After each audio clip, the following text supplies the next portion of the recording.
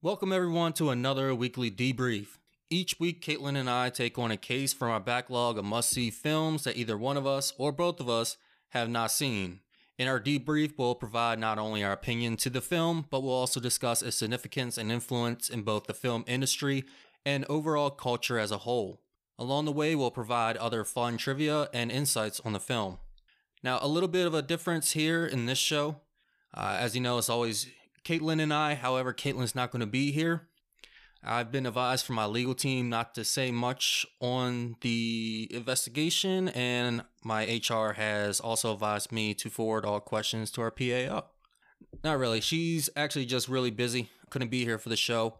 However, it's not going to be just me on the show, even though that has been a popular demand. I have here with me Dion the Loose Cannon. Hello, Dion. How are you doing? Doing good today. How are you, Brian? I'm doing good. So the reason we have Dion on today is not only to have a second host on the show, but also he is here because we're going to be discussing a blaxploitation film, and that has relation to the film that he is currently working on that Caitlin has mentioned on the show before as well, Ultra Black.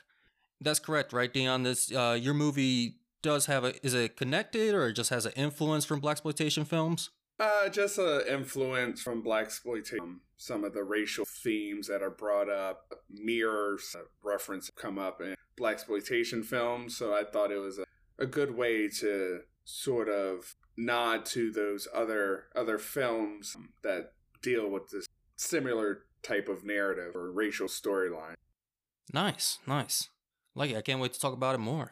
You guys are probably wondering what blaxploitation film are we going to be doing today? Well, you know, of course, with all blaxploitation films, we have to give it the proper intro. So today we'll be talking about the coolest of the cool, the one that made studio heads look like fools, one of the originators of the blaxploitation, a film movement that swept this nation. You probably guessed it, we're talking about Shaft. Now, Dion, this is a movie that you've actually seen before, right? Yes, I've seen it before years ago. The original, the sequel, the next sequel, the remake. So yes, I've seen him in various forms, but I rewatched it recently, so I had a fresh perspective on it. Now that I'm more educated, better discuss some of. And did you see the reboot as well in 2019? Yes. Okay. How was that one? I didn't hear great things about that, but you haven't seen pretty much all the Shafts, or I think that's all of them. How did you like that one? No, not good. Simply put, not good. I think the remake with Samuel Jackson that came out in, what was it, 2008? Let's see when that was. I think he had two of them. He had the one in 2000 and then another in 2009. Yeah, and the one so he had, because he had his standalone out in 2000, which I really enjoyed that one. But then the reboot came out in 2019, and that one was no. I would not recommend 2019. With the influence to your film from the blaxploitation, are there other blaxploitation films you've seen as well? Yeah, I've seen Blackula. I've seen more recently. I watched one, The Thing with Two Heads. So to give a little bit more insight into my film, it is sci-fi. So I lean more heavily onto the campy sci-fi blaxploitation films rather than like Shaft or Sweet Badass. So I lean more into those campy horror sci-fi films from the blaxploitation era, just to see where we could draw some funny references from. While we're talking about your film, what is your film? What is it about?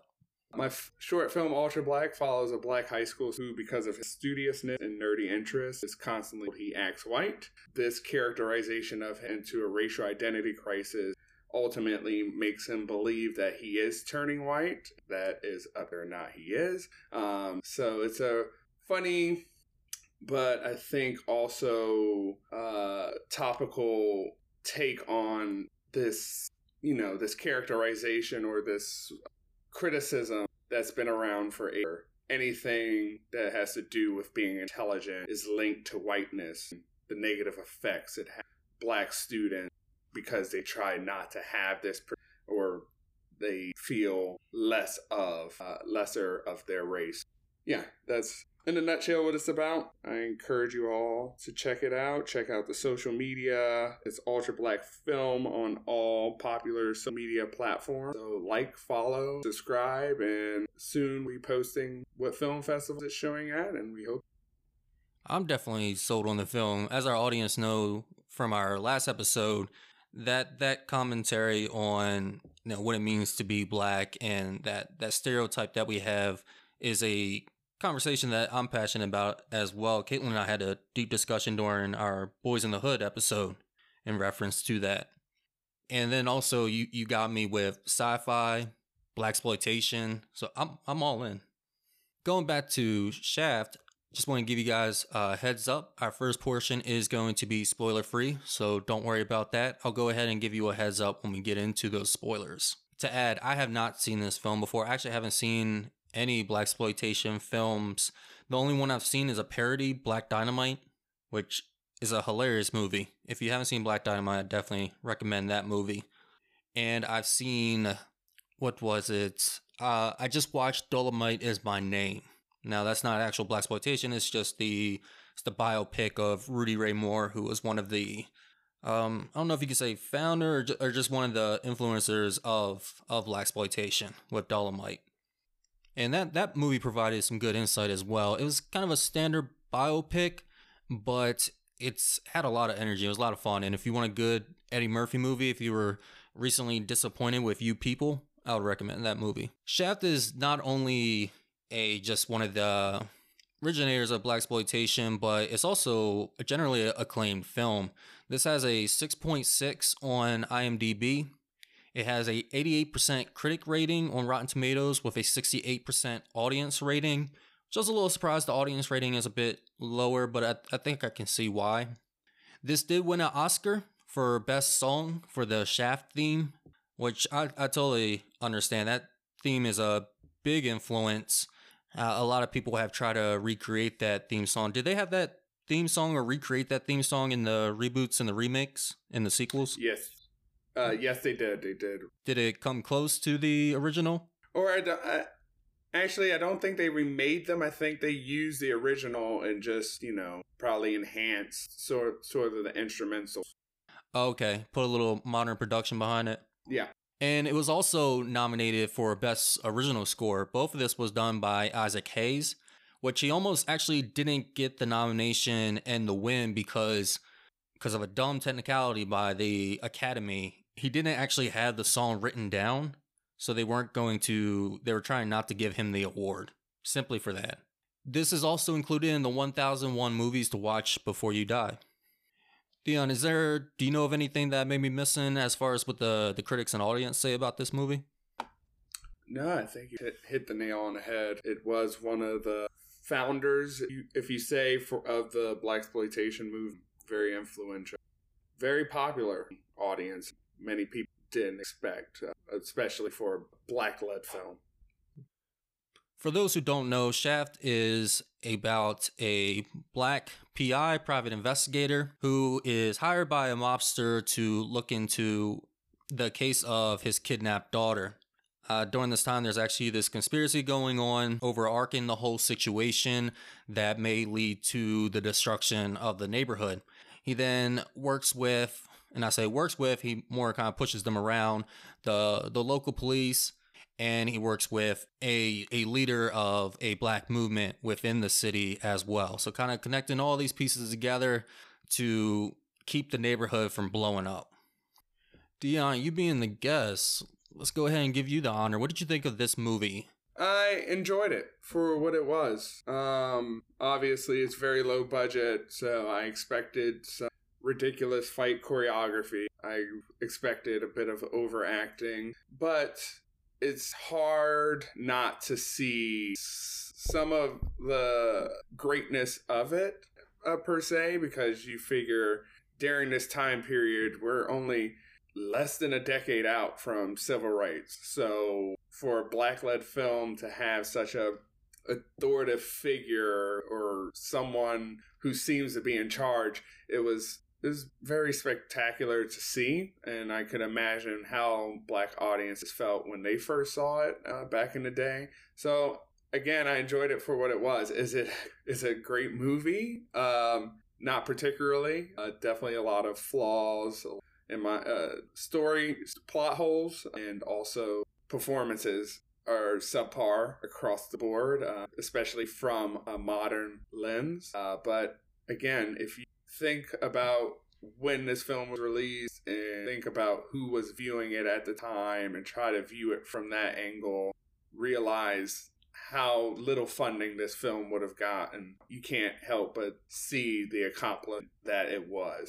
So yeah, ultimately, I enjoyed it. I definitely respect this film, and I agree with you when you say that you enjoyed it for what it was.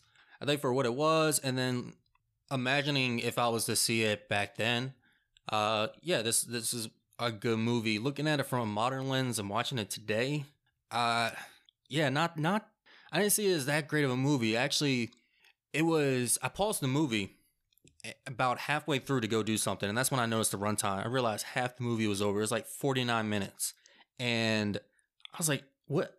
Nothing even has happened yet in the film. So it's a rather slow film, and I don't know, it just has like some spots. It doesn't really drag, but there's just moments where it's not really doing anything. Though I did like the final act. I did like the climactic infiltrating the hideout. That was really cool. I liked their plan and how they went about that. Like that right there, I felt like encompassed the best part of probably the blaxploitation films and the draw for it all. But before that, I don't know, there were like some hits and some misses. The performances, you said, yeah, were subpar all around. That I kind of expected. Shaft was cool. I will give him that, except for his insults and his one-liners and comebacks. They were oddly timed for me. Like he would insult somebody, it wouldn't even be that great of an insult, and then he would just laugh and walk away before they could say anything. And which I guess works, and I may have to try it out myself. Because somebody asked him, like, hey, man, what are you doing later? He says, getting laid. And before the person can say anything, he goes, ha-ha, and then just walks off. I felt like his comebacks sort of reminisced like a high school student who just couldn't think of anything better to say because he often referenced what the last person said to him and then just made it seem as if it was funny and then laughed it off. But yeah, the comebacks were definitely not as suave as he presented himself as a character. No, not, which is almost funny in itself, but not in the way the film had intended. The fight scenes I actually liked. I thought they were going to be a little bit cheesier, but I think for the most part they were pretty good. The shootouts as well were all right. I found some of like the scenes to have the exhilarating factor to it as well. It was also interesting to see somebody actually like be in a firefight and actually be one of the leading characters and actually take bullets, because somehow usually with all that automatic gunfire in a room, they got that plot armor on and they make it out of there. Yeah. But other than that, I did like the, I guess, main antagonist, kind of the one running the whole show here, Bumpy. I thought he was cool. I really liked all the scenes with him, which is only 2 or 3 scenes. And then I liked the Shaft's buddy Ben as well. I also enjoyed the dynamic between Vic and Shaft. Again, looking from the time period that this film was released, it was probably not very common that you had a white man who sort of seen Shaft as a superior figure to him and like listened to him and believed in him. So I thought that dynamic was interesting. Do I think it was authentic? Probably not, but I thought, I was like, yeah, go ahead. I like this. Again, playing into sort of what the audience who probably viewed this film wanted to see. I really did like their dynamic, Shaft and the white officer Vic.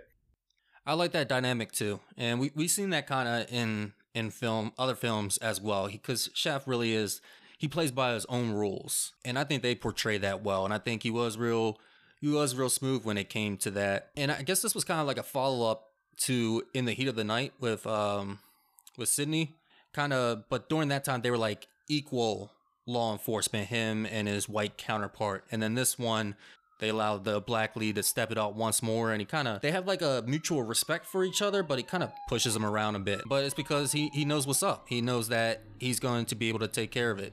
Oh, wait, hold up 1 second. Sirens just came through. But that's because Vic recognizes like he is a good PI. Like he's going to be able to take care of business. So this being your second time watching it? Yes, it's my second time. Did you enjoy it more this time around? Did you have any different thoughts? I enjoyed it more this time around. I was pretty young when I first saw it. So this time around, I really got to take in everything that was going on. But yes, I did enjoy it. I feel like I would enjoy this more second time as well. Like knowing what I'm getting into. I think I expected a bit more from this movie. More in what sense? More in so thinking just about like what I've been told about blaxploitation. I think I was expecting more action, more of a upbeat feel to it, and this is kind of a slow paced noir until again it gets to that climactic infiltration scene, which is there's nothing wrong with that. It's just that I had to fix my expectations while watching it. Yeah, I would agree. I think Shaft is more tame than what it eventually the movies it helped spawn. So yeah, I think it was more tame. I think it's like you said, it's a bit of a slower film, less action than expected because it is the beginning of the blaxploitation. I don't think it really hitched sort of the peak that it did in like 1973, where it gets really, really ridiculous and out of pocket, super flying and such. But yeah, so in that way, Shaft is, it could have been a good film and not just a good blaxploitation film. But I think you start getting hints of what is to come in blaxploitation. I think people really picked up on, oh, this is what was successful in Shaft or what audiences seem to react to. And then you get deeper the blaxploitation, more ridiculous stereotypes that are brought out. But later on. Yeah, I think there is a lot you can look at this film and pick from. I see why this is such an influential film, and we'll talk about that again during the influences. So I think, just again, looking at it from a modern lens and having seen so many movies build upon this and do it better, I can't really say it hurts the film, but that could be why I didn't enjoy it as much. But yeah, if I was to see this back in the day during 1971 when it actually premiered, oh, this would have been fantastic. I don't know if I would say it would have been a great film still, but I would say it would have been fantastic to see, like just a great movie experience. Anything else you want to say about the film itself before we move on? I mean, it might come up later in the episode, but I do want to discuss this film may have empowered black men in a way, but for women, especially black women, this film is empowering. And I do want to make that note that in this film, women were nothing more sexual objects. So that's something to just address. Is the fact that this film was very sexist. I know it was geared toward a male audience, and obviously the male fantasy is to have a woman just by your side no matter what. But it's definitely something that, for me, obviously, was a drawback to the film. I don't know how audiences reacted to it in the 70s. There's a lot of depictions like that in earlier films. There's not much substance to their character. So, but this one was really very two-dimensional. Like, I have sex with, and then I go do. Yes, actually, that bothered me too, especially because he has a girl. I guess they're not an item or whatever. But so yeah, he does have this black woman that he spends the night at her house, and it seems like their girlfriend and boyfriend. He trusts him. He trusts her a lot. But then he goes out one night and he decides to sleep with this woman. Now, I'll give the movie props because he sleeps with a white woman and he puts his hands on at least a topless white woman. And in 1971, I bet that was a big thing. So, props to them for doing that. But looking at it from a story point of view, I mean, this is the guy we're cheering for, and I'm not really like sure what's his thing. I guess now they're trying to say he's a player, but that it just feels tacked on at this point. Like I feel like this was the part that was just kind of trying to be, what's it called? It was trying to be not really shocked, but try to be a bit controversial with having a nude scene in it. But again, they could have done that with the black woman. They could have just kept him with her, or just maybe had her be just one of his girls. But for the movie to make it seem like their boyfriend and girlfriend, and him to go off with this other girl, it was just a weird. It made you question the character. Right, because obviously we went through this film meant to respect this character, and for him to have someone that he seemed to be have been committed to. I understand if this was sort of a response to the James Bonds of the world, where rogue sort of detective who goes off and he has like sexual escapades everywhere he goes. But I felt like the character that Shaft went home to, they played it in a way that it seemed like it was a committed situation. So that ended up playing in a stereotype in my own, the black man being sexually like ravenous. Anything he can get, he'll take.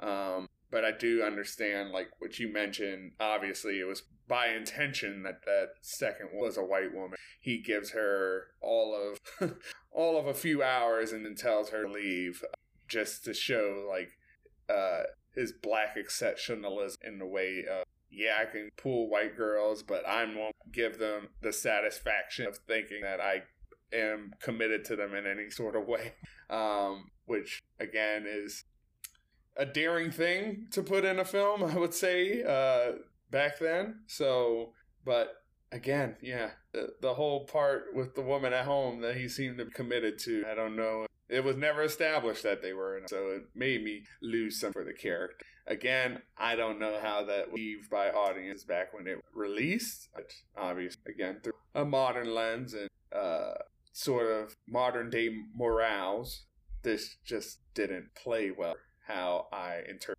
And if they were going for a James Bond thing, that would have been cool. Seeing with multiple women, whatever, you can kind of even made a parody out of it and just have them have like a ridiculous amount of girls. Kind of like when Black Dynamite wakes up in the beginning and there's 3 women in the bed. Or I think it was like 4 or something. I think there was another one at the foot of the bed. But in this one, there's actually another scene I had in my notes, and I couldn't remember why this quote was in my notes, but now I remember. They're talking on the phone. He calls her late at night. So again, this is a woman that he respects, he checks in with, and she says, "I love you." And his response is, "I know. Take it easy, baby." So obviously there's some kind of, at least there's a commitment on her side, and they never address that again. And then the next time we see him with a woman, it's not her. Yeah, not the most empowering for females. I'm not sure if I think I've heard of like some blaxploitation films having more empowered females, but kind of in like an action sense. Definitely Pam Grier, Foxy Brown. Yeah, Pam Grier is the one I always hear about. So as far as the influence, we've talked again and again about this being a blaxploitation film.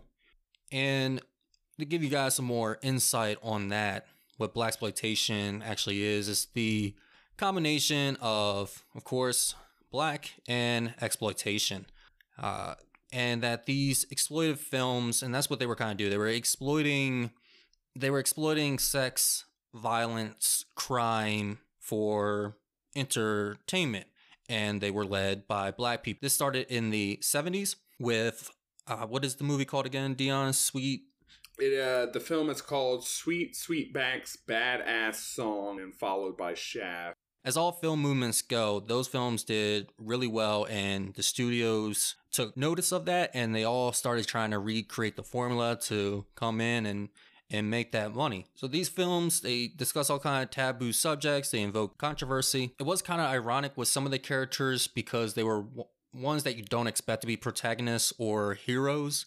You had drug dealers, kingpins, pimps, such as Superfly, who were, the ones that are actually saving the neighborhood. Granted, Shaft's not like that. He's a private investigator, doesn't have any ties to crime, anything like that, except for maybe some history knowing them. And this is something the NAACP took notice of, and they're actually the ones that gave this film movement the title of blaxploitation. Though they started to have some issues with these films and the way that they were depicting black people, seeing how it was kind of taking a step back and reinforcing the negative stereotypes that not just white people, but all people were having for black people. Now, it did have the positive because black people were always winning.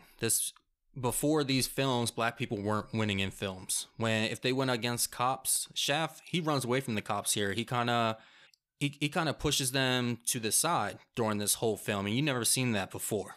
And we see these films, they went after the man, as they call it, the white people in power. Though I was saying this film, they took it a little bit easy. And I don't blame them. I think this was if I was a studio head at that time, I think this was a good move. The white antagonist in this is actually Italians. It's the mafia, it's the mob. And we talked about it in The Godfather.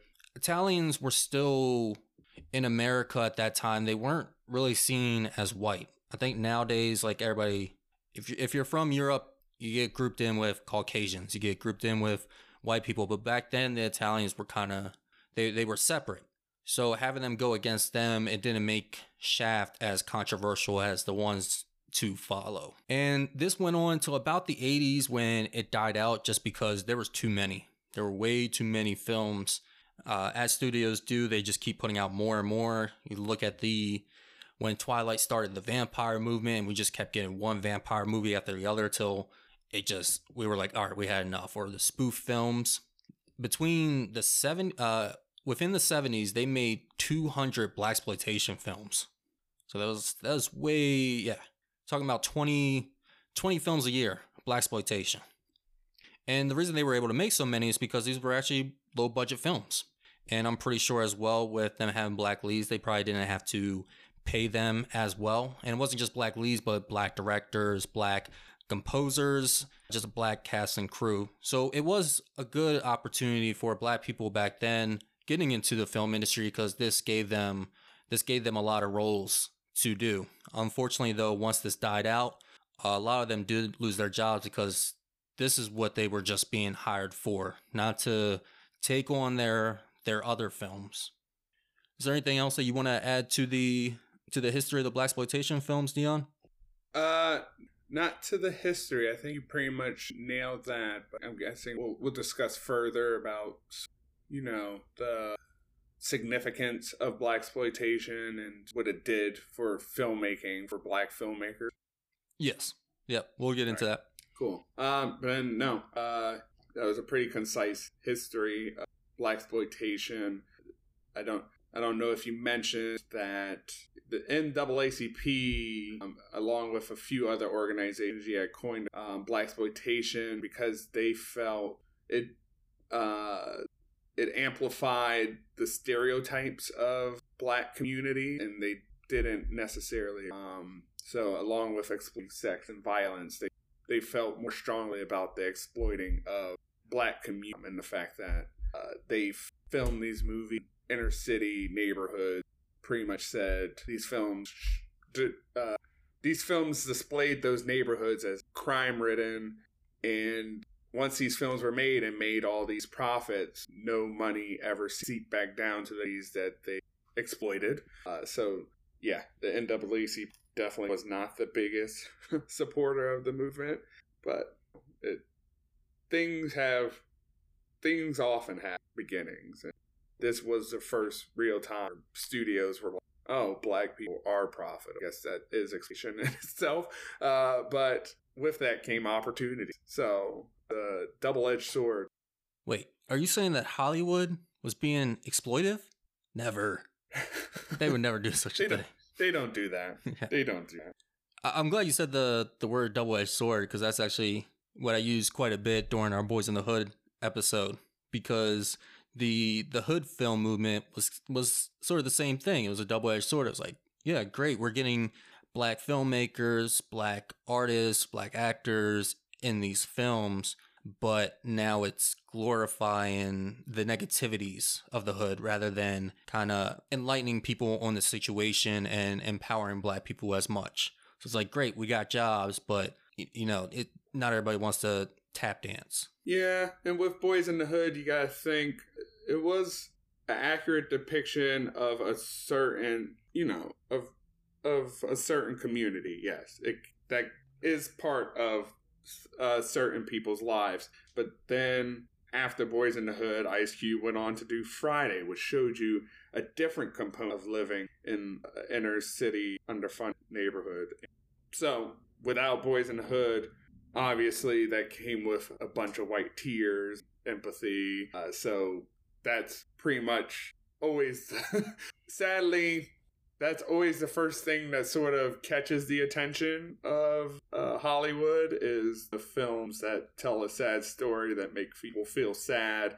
But then from there, you can move forward, hopefully. You can move forward and start to tell different stories of love and of growth and like community. So yeah, it's all a double edge. And blaxploitation is a great demonstration of this. And the influence it had, like I said, after this film, you just got more blaxploitation films. Like, they just started exponentially increasing. The first year after, there were 8 black-led films that year. You gotta think, for it to happen, right? This movie was released in July. So that means that all these studios saw this in July and were like, we gotta go into production right now. And they got a movie out the following year. As we mentioned in the beginning as well, this had 2 reboots. This also had 3 sequels for the original film. So this movie, yeah, people wanted more. Studios wanted to make more. For some worked, some didn't. Isaac Hayes was the first black person to win an Oscar for Best Song. Like we said again and again, this is one of the first and most iconic blaxploitation films. And as I just mentioned, this kept MGM from going bankrupt, which I was really surprised by. MGM is one of the longest running movie studios, one of the biggest in the film industry. They just got bought out by Amazon, or acquired by Amazon. I'm not sure if it's actually finally gone through, but you'll see MGM Plus and pretty soon to Amazon. But it's funny that the creators of Gone with the Wind were saved by Shaft. And this also spawned the first franchise with a black lead. Like I said, there were a lot of films to follow up from this with Shaft. Yeah, Shaft Goes to Africa, Shaft, and The Big Score. And you said, Dion, you had something for the significance as well? Yeah, I'm just, we had the Sidney Poitier films that came out, which did speak to white audience. So the money was being made mostly by white audience. For better or for worse, blaxploitation, the money was being made by black audience. And that's when studios really got a sense, oh, there's money by making films for black audiences, not necessarily films for white audiences featuring a black person. So there is a significance there where there was a bit of a, oh, wait, there's money that can be made from the audience itself, which obviously, like you said, spawned several films that tried to imitate this or recreate this style of film. And with each new entry, it got more and more watered down and more ridiculous, more campy, more out of pocket, to the point of Oblivion, where it was like, all right, now black audiences have they understand that they're being mocked at this point. They realize that their community is now the butt of the joke, and they sort of being held to high regards. But yeah, and from there, once it went to Oblivion, when black audiences no longer wanted to engage with these types of films, then we get the Spike Lees, which then shows inner city communities, black communities that tell more like significant messages. So there is a significance there. I don't think blaxploitation is like the blip in the history of black filmmaking. I think it's a very integral part where it's like sort of showing the vices and just sort of, I don't want to say I agree with having to go the route, like diving into, but it happened and it became a gateway to studios realizing that black audiences will flock to the theater. And then from there, once they realize, oh, black audiences aren't liking this, what's the next thing? What's the next thing that we can pull them back? They start looking for different types of filmmaking. And from there, black filmmaking became more story-driven. So there is a significance there. I don't think it's in vain.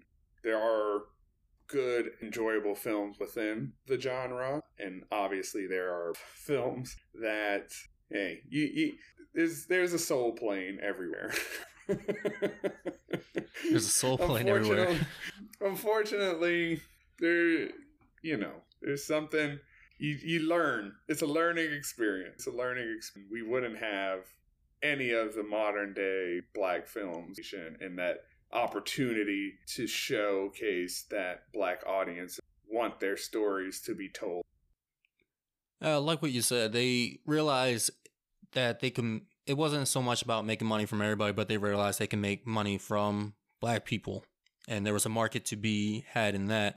I don't know, it seems like every race outside of the white race kind of had to pay their dues at some point. Or not dues. That would suggest they owe something. But it's similar with Asians and Kung Fu movies. That's all they were getting. And Italians and mafia gangster films. That's all they were getting as well. Before Hollywood started just putting them in spots that it didn't really matter so much of the race that they were. It's just like you said with the double-edged sword. It has some good and it has some bad, but it's definitely widely significant, and it was a stepping stone that was used well. At the end of the day, Hollywood is and still is run by white people, majority white people. Back then, completely run by white people. And white people that they were the center of the world, point blank. So with these white studio execs, they only thought there was money to be made from white audiences.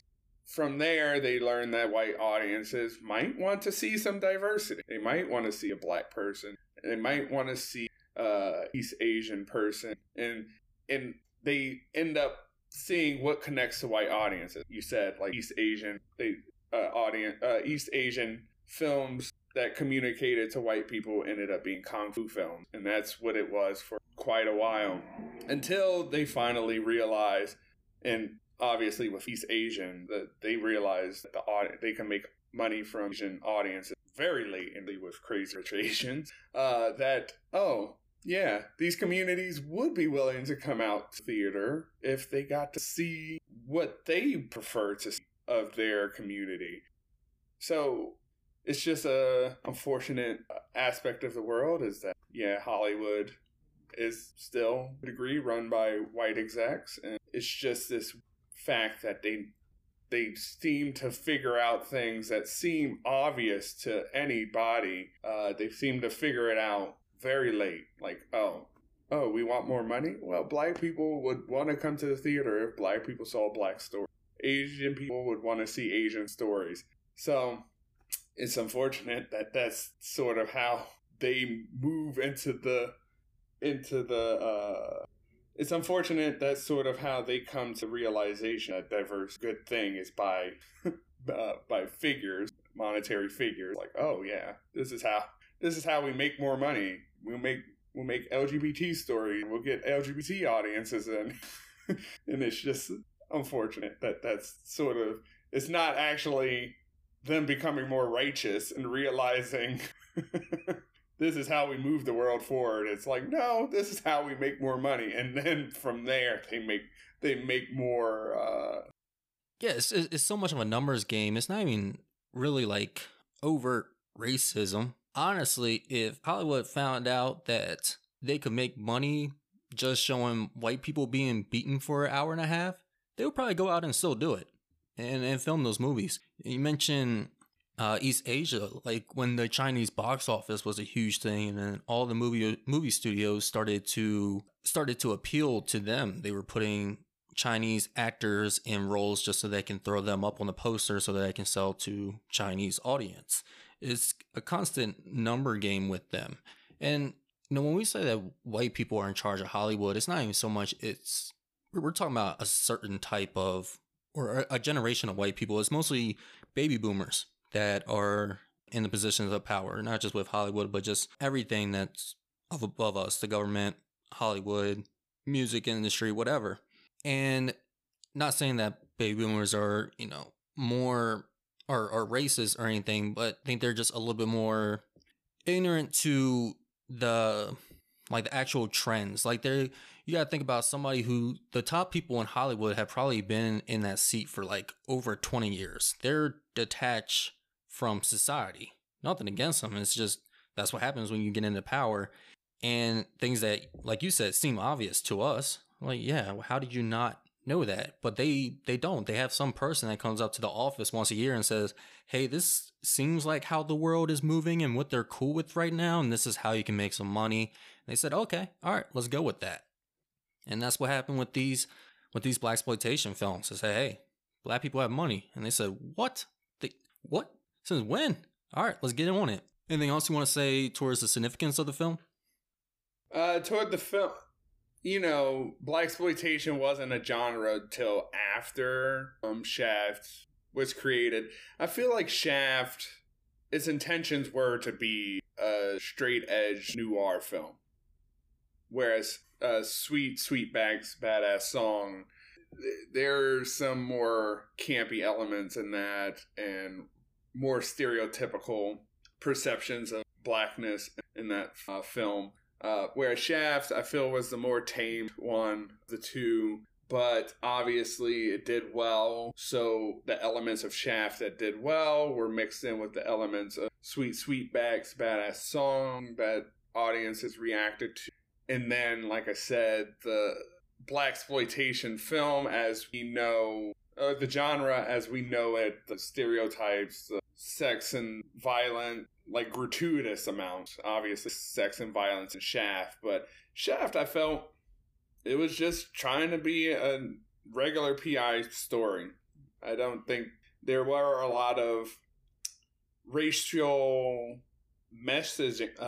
There was a lot of racial messaging, and they did refer to race practically every scene, but I didn't think it went as far as what blaxploitation became, where it was very racist imagery and very counterproductive toward movement or the progress of black people. So I just wanted to put that out there. I think Shaft tried to be just a normal story, and then from there, the genre that got created after it took everything to the extreme, started pulling and, like you mentioned, like you thought this didn't have as much violence as you expected. It didn't. It was just trying to be a noir, and the films that followed were like, oh, people liked all that fighting, so then it becomes every scene is a fight breaking out. Oh, people liked that pimp character, that drug dealer character, and then everyone in the film, every black character in the film is now a pimp or a drug dealer or a prostitute. That's when out of hand, when it was just like I said, it became, the communities were now really just becoming the butt of the joke. Everyone in Brooklyn, everyone in Queens, every black person is some seedy character, and then there's one black savior of the community, and then there was just no more redeeming value. Whereas Shaft had, in my opinion, again, very sexist, so that's not a redeeming value. But it had a unification of the community in it. That's what I really, rewatching it, was surprised by, and knowing what blaxploitation was. I liked the fact that Shaft, Bumpy, and Ben organized together. So there was a bit of a empowering situation there where the black characters, despite being at odds with each other, Shaft's the PI, Bumpy, crime lord, Ben, drug dealer, come together for a common cause. I thought that was a surprising element, and that is what gets lost in the future films within the genre, is the fact that Shaft was supposed to be about black power and black empowerment, but it gets lost. It gets lost. You figure Friday the 13th is about, sorry to take this really left field, Friday the 13th is about a woman who is avenging the death of her son. And then studios go, how about we make the next one about her son coming back to life and killing them? And then from there, we get him in space. Let's have him fight another horror villain. So it's just how things go, is where people realize what's doing well and they lose sight of what is ridiculous and what is like. So Shaft, I don't necessarily think it is a blaxploitation film, but I think it is the birth of blaxploitation. I definitely agree with that. I'm glad you brought up horror movies as well. You know, with Friday the 13th, I was going to bring up something like Night of the Living Dead and Dawn of the Dead, which had Dawn of the Dead has a social commentary. Night of the Living Dead speaks more about the characters and how they act in a, you know, perilous situation. But then, you know, following that, we have a crap ton of B zombie movies, where it's just all about, you know, how much gore can we make? How well can we make it seem that someone's having their limbs ripped off or something's eating at them? And a lot of blaxploitation films were B movies as well. And I think with all B movies, they're more interested in just the craziness of it and the craziness of filmmaking. And they just want to get, you know, whatever's in their head, they just want to put it out into film, whether it has a story to go with it or not.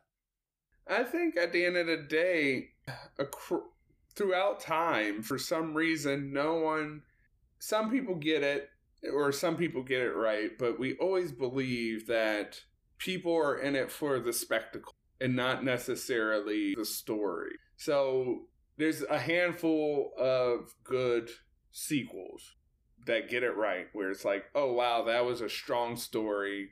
But most sequels try to amplify the spectacle. You always hear in the trailer, like, oh, the action sequences are bigger.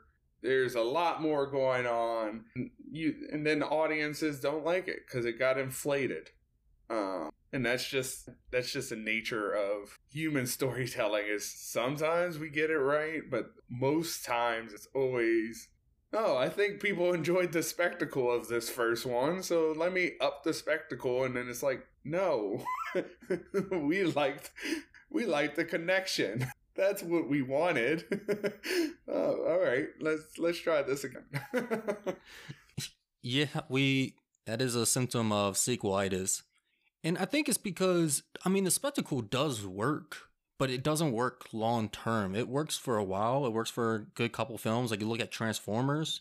Transformers is all about the spectacle, but eventually that ran out as well.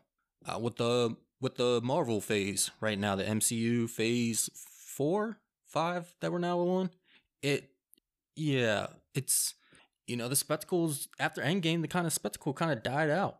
And now the stories have fallen and people are starting to check out. So the spectacle does help for a bit. And I think it's because the spectacle is what's going to make your billions of dollars, except Titanic. Nobody understands how Titanic made $1 billion. Nobody's even trying to figure that one out. Oh, that's just James Cameron. Everything James Cameron does is an enigma. No one knows. James Cameron is a box office magician. Yeah, there's one guy trying to piece it together, and he's been working at it for like 30 years. I think James Cameron buys all tickets. I can see that. But I think that's what's going to happen with Avatar. Everybody's saying with this new Avatar, yeah, it's a spectacle. Like, it's something we have not seen before. But you're talking about 5 films. You got 3 more films in you, possibly more. I think after this third one, if the story doesn't kick up, it's going to take a fall in the 4th and the 5th. Speaking of the box office, who would you recommend this movie for? Between general audience and cinephiles. It would definitely be cinephiles. You want me to elaborate, or? Yeah, why would you say cinephiles over the general audience? Yeah, I mean, again, maybe the general audience. Well, they did connect to it. They probably still connect to it because, like I said, Shaft isn't out of pocket blaxploitation. So the general audience could appreciate it. Cinephiles would probably appreciate it, especially black filmmakers. Evident, no black filmmaking today that credit their success to the creation of blaxploitation. But it's an appreciation of the tides sort of changing and people culturally what people view. I didn't necessarily think it was filmed badly, which was impressive. I'm actually very interested in learning more about the making of it, because the visuals, it was pretty good, decent cinematography. Didn't have any significant gripes about it. From an acting standpoint, over dramatic, very over dramatic, but more nuanced performance than really become. But yeah, Cinephiles, because it's part of the history of filmmaking. Look back at what was made. That's what I did on.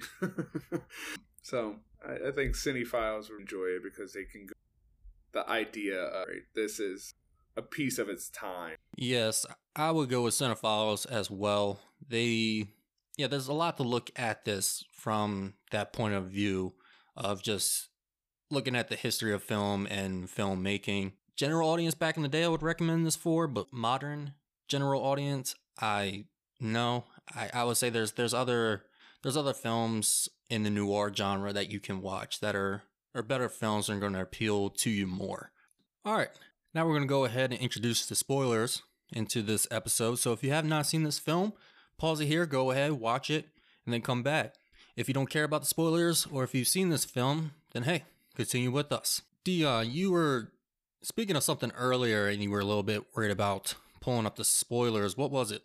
Oh, I was talking about sort of, all right, so something that really surprised me about the film, knowing sort of the elements or characteristics of blaxploitation film, was the fact that Shaft seemed to bring black people together, or the black characters together, despite them being at odds. I thought that was surprising, and which leads me again to believe that Shaft necessarily isn't a blaxploitation that led to the genre then was created afterwards, because you figure we had Shaft, the PI, we had Bumpy, a crime lord, Ben, who a drug dealer, who all sort of teamed up to go against one common enemy, which were the Italians.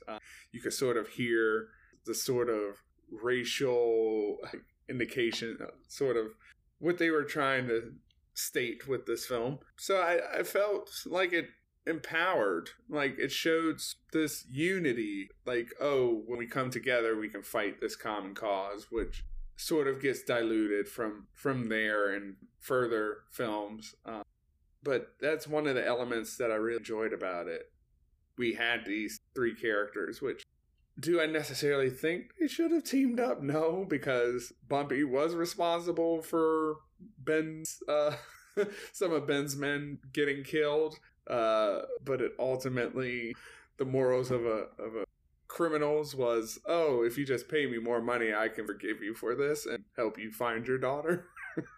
But that aside, overall, it was these, three black characters who should be at odds with each other, but they team up and they try to figure out how to resolve the situation, is getting back Bumpy's daughter.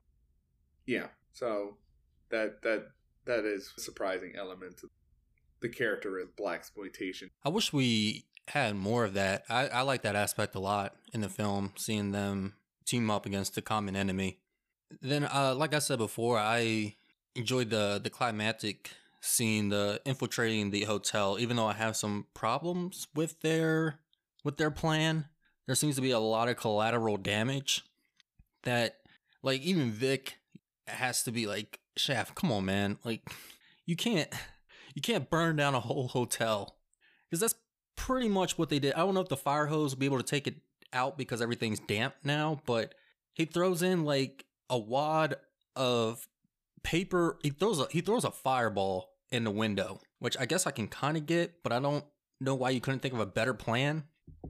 Like, I don't know. I mean, the whole film was plagued with bad,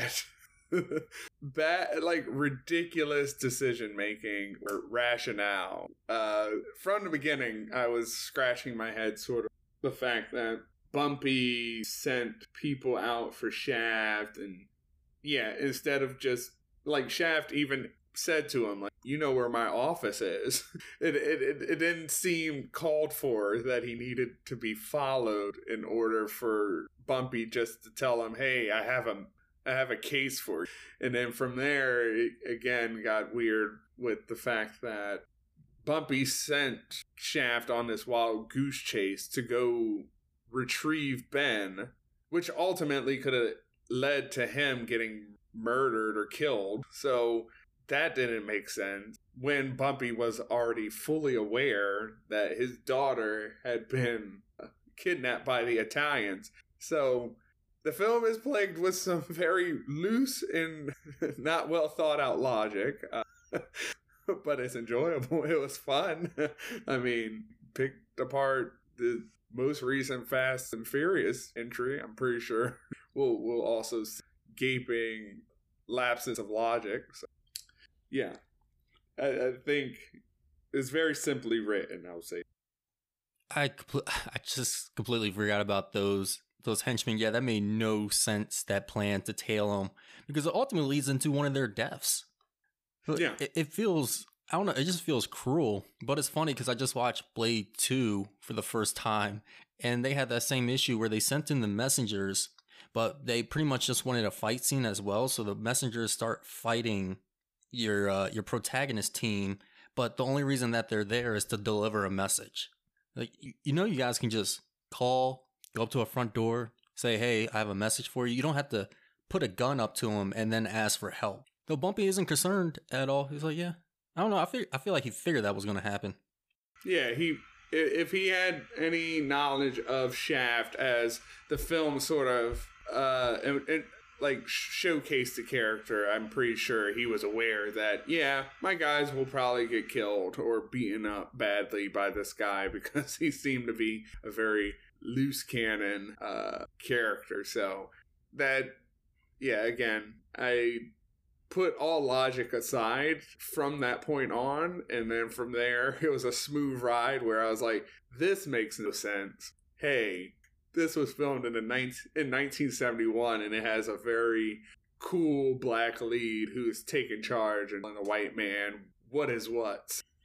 I'm on board for now. Yeah, there was another one where he was at the bar, and it seemed like he was going to get the Italians drunk to get information from them, but then he ends up just arresting them. This could have been done in like 10 minutes. Right. Yeah. I think ultimately it came down to, I definitely think there were some type of influence from the James Bonds, because there was no need for the disguising as the bartender. That wasn't necessary. But I think it's just like, oh, this is what the white audience is like, and if from like spy aspects. So we're gonna, since Shaft is our black protagonists, and we're trying to showcase this cool new story, we should have him do like that, like from like James Bond. And then ultimately we get the James Bond aspect of sleeping with every woman lays eyes upon, which was problematic for this film. Necessarily established like James Bond, or Shaft wasn't established James Bond, where it's just, yeah, he just wasn't, he seemed committed. I guess also with them drinking straight booze, which is a unnecessary line, because the one Italian asked, like, oh, that's straight booze. And I thought, you just saw him pour straight booze from the bottle into your glass with no addition of anything. What did you think was going to be in it? But I guess that's to go against James Bond and his martinis, gin and tonics. Forget what type of man he is. Actually, yeah, I didn't. Yeah, martinis typically shaken stern. I didn't catch that reference, but maybe that is a clear nod because James Bond at the time was. It still is an MGM. I guess Amazon. Yeah. So Shaft being MGM, it had a direct sort of connection to the franchise where it was like, this is what our studio produced. It's doing well from a spy film. When we're doing this PI story, maybe we look over there for some fun reference we can put into ours. Yeah, maybe that was a direct sort of nod to sort of brother production that's happening.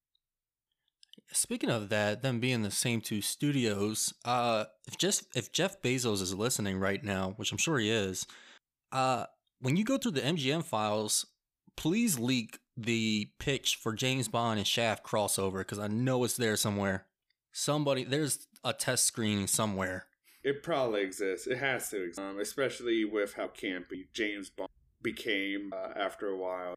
A James Bond Shaft. It was probably done like during the 80s too, so it was probably also like really racially offensive. Like either it was Shaft going into his world or James Bond going into his world. Now if that doesn't exist, I want to write that. As you should. Anything you want to talk about while the spoilers are up? The police sort of hold Shaft to authoritative like figure where know his worth. Let him stick to it. Even though, again, another lapse of logic was the fact that Shaft, his case it was never of interest to the police per se, because I guess he got this silent case from Bumpy, and the police were only really chasing down what was causing the violence in Harlem. So Vic was hounding him for information. Yeah, it's also the way that it ends. He tells Vic, he's like, hey, it's your case to close now. And thinking about it, there wasn't really much of a case to close. It's not like Shaft solved anything. He just participated in a gang war. Yeah. Like I said, the police were never really trying to track down either of these organizations. But I guess Shaft created like, oh, here's this crime that you weren't looking for, and now continue following the leads of these criminal organizations. Yeah. I guess if you look at it as like a containment, he did contain the war into one level of a hotel. So I guess Shaft is the ultimate hero. I don't know. Again, he participated in a gang war, pretty much. Yeah, and he did it for money. Bumpy paid him, so. Great guy. We talked about it a little bit already, but does this film hold up for you? No, it does not hold up. This could not be released today. Most things about it from like a story standpoint, and then also. So the acting, it was very overacted. It was very melodramatic. There were huge shifts in tone, which were jarring at times. I just remember a particular Bumpy crying about his daughter being kidnapped. And then Shaft is like pretty much saying like, I'll get this done for you. And then quick like tempo shift. And he goes, but if you ever send men after me again, I'll kill you. That was fast. And then also, the sexist elements of the film, the two-dimensionality of the female characters. You can hardly even call them characters. They're pretty much props in the film. That wouldn't hold up in the modern day. Action was the choreography, with films from the 70s, you're used to a couple punches, like, you can clearly see them not landing. But this one's pretty over the top and had people being punched and flying 4 feet back. So it doesn't hold up if it were released today, no. But that's why, again, I think anyone who watches any file just have to go in with the era in which it was made and the message that it's trying to send and the audience that's watching it, and that's what makes a significant film. I wouldn't necessarily say a good film, a significant film. Yeah, I couldn't agree more. All those reasons are, it wouldn't do that well to today's standards. And also I think there's other movies that have taken this formula and have done better with it, especially in the noir genre. And also saying that, I just remembered another person that received influence from this film and kind of the blaxploitation was Quentin Tarantino. A lot of his films take from these movies. I'm not sure so much of Shaft. I will also say that Quentin Tarantino's treatment of women also as well is not dated, or is dated a bit. But I know like Jackie Brown is probably the biggest one, and I haven't watched that in a while, especially when I watched that I didn't know about blaxploitation films. But yeah, with there being better modern takes and just the issues with this film, it doesn't hold up too well. On a letter grade system, what will you give this? I would give it a C. Yeah, I'm right there with you. C. Average film. No, not a bad film. I didn't like dread the watch. I wasn't struggling as I was going through it. I mean, it's actually a pretty quick film, and while not much happens in that first half, it goes by quick. I was surprised when I was already halfway through. Now, this concludes our Black History Month celebration. This is the last film of the month, and now we're going to be going into March, and we're going to take, I don't know, I feel like this one was kind of a drastic change, but the next film we're going to be doing is When Harry Met Sally. Another romance film, a significant rom-com film. This will be kind of the third or fourth that we've done, depending how you see Coming to America. So go ahead, watch that movie, come back and listen to our episode next week. Until then, we're going to be in HQ, and you can reach us at our Instagram and Twitter at OpSilverScreen. You can also find us on Facebook at Operation Silver Screen. You can also find us on our letterboxes. You can find me as Swank Seal, capital S, and you can also find Caitlin at Coffee Spoon Kate, SCAIT. And Dion, where can they find you, or if you don't want to give out your personal information, where can they find your movie Ultra Black? You can check out my works on my website, www.filmsbydion.com, Dion spelled D-E-O-N. And if you want to stay up to date on Ultra Black, follow Ultra Black Film on all popular social media platforms, TikTok, Instagram, Twitter, and Facebook. We're posting updates all the time and keeping people informed about when and where they can see the film. But yeah, check it out. And I appreciate you being here. It's definitely, I think we had some really good conversations. You definitely had a lot of information. Without Caitlin here, that definitely helps out as well. Now, I think it wouldn't be a far reach to say we should probably get a petition going for you to replace Caitlin. We don't want to be like Shaft and reduce the female perspective. That's true. No, but she'll be on for the next show. Actually, we already recorded it, so you'll hear from Caitlin again. Till next time, I'm Brent. I'm Dion. See ya.